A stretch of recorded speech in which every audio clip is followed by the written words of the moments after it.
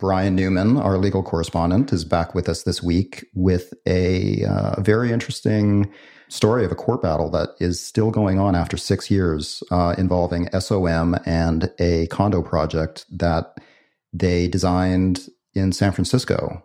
It's kind of a scary case for architects, really represents a big potential liability that could affect the architecture industry in general. So it'll be really interesting to follow this case. It's not finished yet, but it's at the California Supreme Court level at this point. And why don't we just let Brian describe it in more detail? So I'm here again with Brian Newman, our legal correspondent. Brian, how are you doing? Doing great. Paul, good to be back. So I hear you are bringing an interesting story that is actually a great follow-up to our last two episodes about disputes and resolutions and contracts. I am. So today's story involves residential construction, a condo construction in San Francisco. The project is called The Beacon. It's a 600-unit condominium project right across the street from AT&T Park where the Giants play. And the issue has actually gone all the way up to the California Supreme Court. And the question is essentially a question of liability as between a developer and an architect in terms of a negligent construction and an allegedly negligent design. So in this case, the developer hires the principal architect, which is Skidmore, Owings & Merrill, SOM, to design the project. They go ahead and design it. As it turns out, due to the design, allegedly, there's a problem with the glazing, there's a problem with the ventilation, there's some alleged structural defects, and the building allegedly retains heat to such an extent that it's unlivable for many of the people who live there. So once it's finished, the developer sells it, sells 600 odd units, and the association, the condo association, turns around and sues not only the developer, but also the architect, SOM, essentially saying that this is negligent design. Interesting in this case, during the construction process or shortly thereafter, when the issue came up, particularly with the heat retention, SOM went to the developer and said, hey, this is something we could fix by fixing some of the glazing, which would essentially involve more expensive windows. The developer allegedly said, no, we're not going to do that. We're going to keep it the way it is to save costs. And so as a result, ended up in a lawsuit. So what's interesting about the case compared to other cases like this, the developer is going to be in the case because the developer is the one who actually sold the units to the homeowners. The architect filed a motion with the trial court, the lower court, and said, hey, we didn't have any deal with these homeowners. We had a deal with the developer, so we should be out of the case. And the trial court actually agreed with the architect and said, okay, you're out of the case. The homeowners, who are the plaintiffs in the case, went ahead and appealed all the way to the California Supreme Court. And the issue before the Supreme Court was, does the architect have a duty to third-party purchasers whom the architect didn't actually contract with? So the Homeowners Association appealed the release of liability of the architects, which SOM in this case, that's what they were appealing? That's exactly right. Okay. So the question was, should they get out of the case, before the case even went to a jury? So it went all the way to Supreme Court. Supreme Court said, you, the architect, you're on the hook to the future homeowners, even though you didn't have a contract with them. The reason being, according to the Supreme Court, they had reason to know that these units would be sold to members of the public, and then if there was an alleged design defect, that this is something that they should be essentially on the hook for. At least possibly, the issue will go to a jury. They haven't been found liable yet, but the issue is really when could they get out of the case? At the very beginning, or do they have to litigate, in this case now, for several years? So unfortunately, it's a bad ruling for architects. It significantly expands the scope of their potential liability, because in the past, when we get a case like this, the sort of knee-jerk reaction was immediately file a motion to dismiss, or what's called a demur in state court.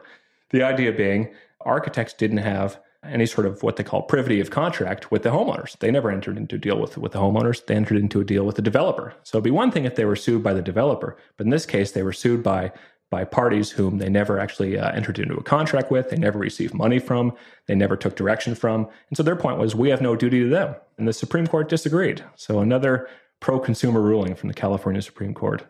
So the architects actually included something in their contract trying to release them of this type of liability, and the Supreme Court disagreed with that. So they overruled that. That's exactly right. They actually had a clause which said there shall be no third-party beneficiaries. as between the contract between SOM and the developer. So no third-party beneficiaries. In other words, this contract is between the developer and SOM, and that's it. And they actually made this argument in the Supreme Court, and the Supreme Court said, no, you don't get off that easy. You may say that there's no third-party beneficiaries, but under California law, we're going to find that you actually have a duty to the homeowners, to the condo owners, and in this case, the condo association.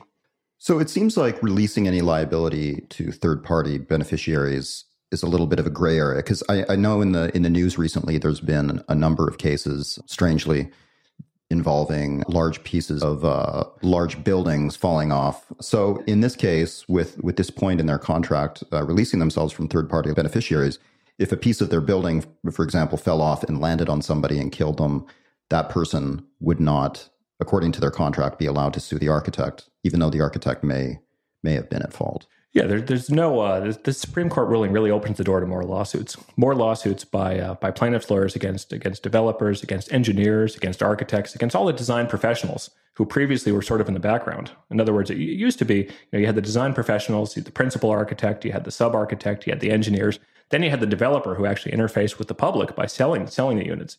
And so what this California Supreme Court case really stands for is the fact that, when you have a lawsuit, you, the homeowner, or you, the homeowners association, you can bring in everybody involved in the project up to certain limitations. There is a statute of limitations, which can be as long as 10 years for what's called a latent defect.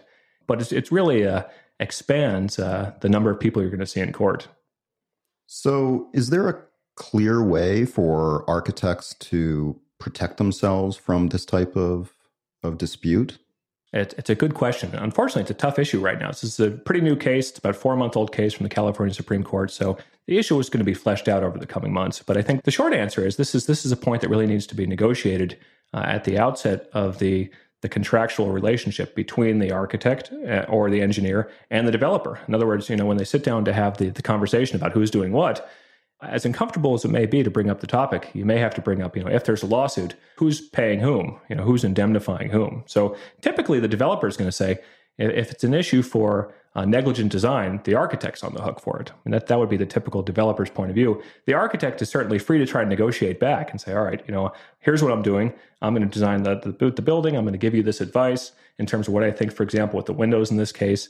And you're free to take that advice or not. But if there's a lawsuit, you're paying for it. And in this case, particularly because it was something that was discovered before the construction was finished, and they actually did make a suggestion on how to rectify the problem, by fixing the windows, which would have been a more expensive option. So one thing they could have done, and of course, hindsight is 2020, is essentially renegotiate the relationship at that point with the developer and say, here's what we're recommending. You do this, you can do it or not do it. But if you don't do it and there's a lawsuit, this is something where we've put you on notice of it. And, so to the extent that we get sued, you should be on the hook for it. And of course, the developer didn't need to agree to that, but it's something that, is part of the negotiation.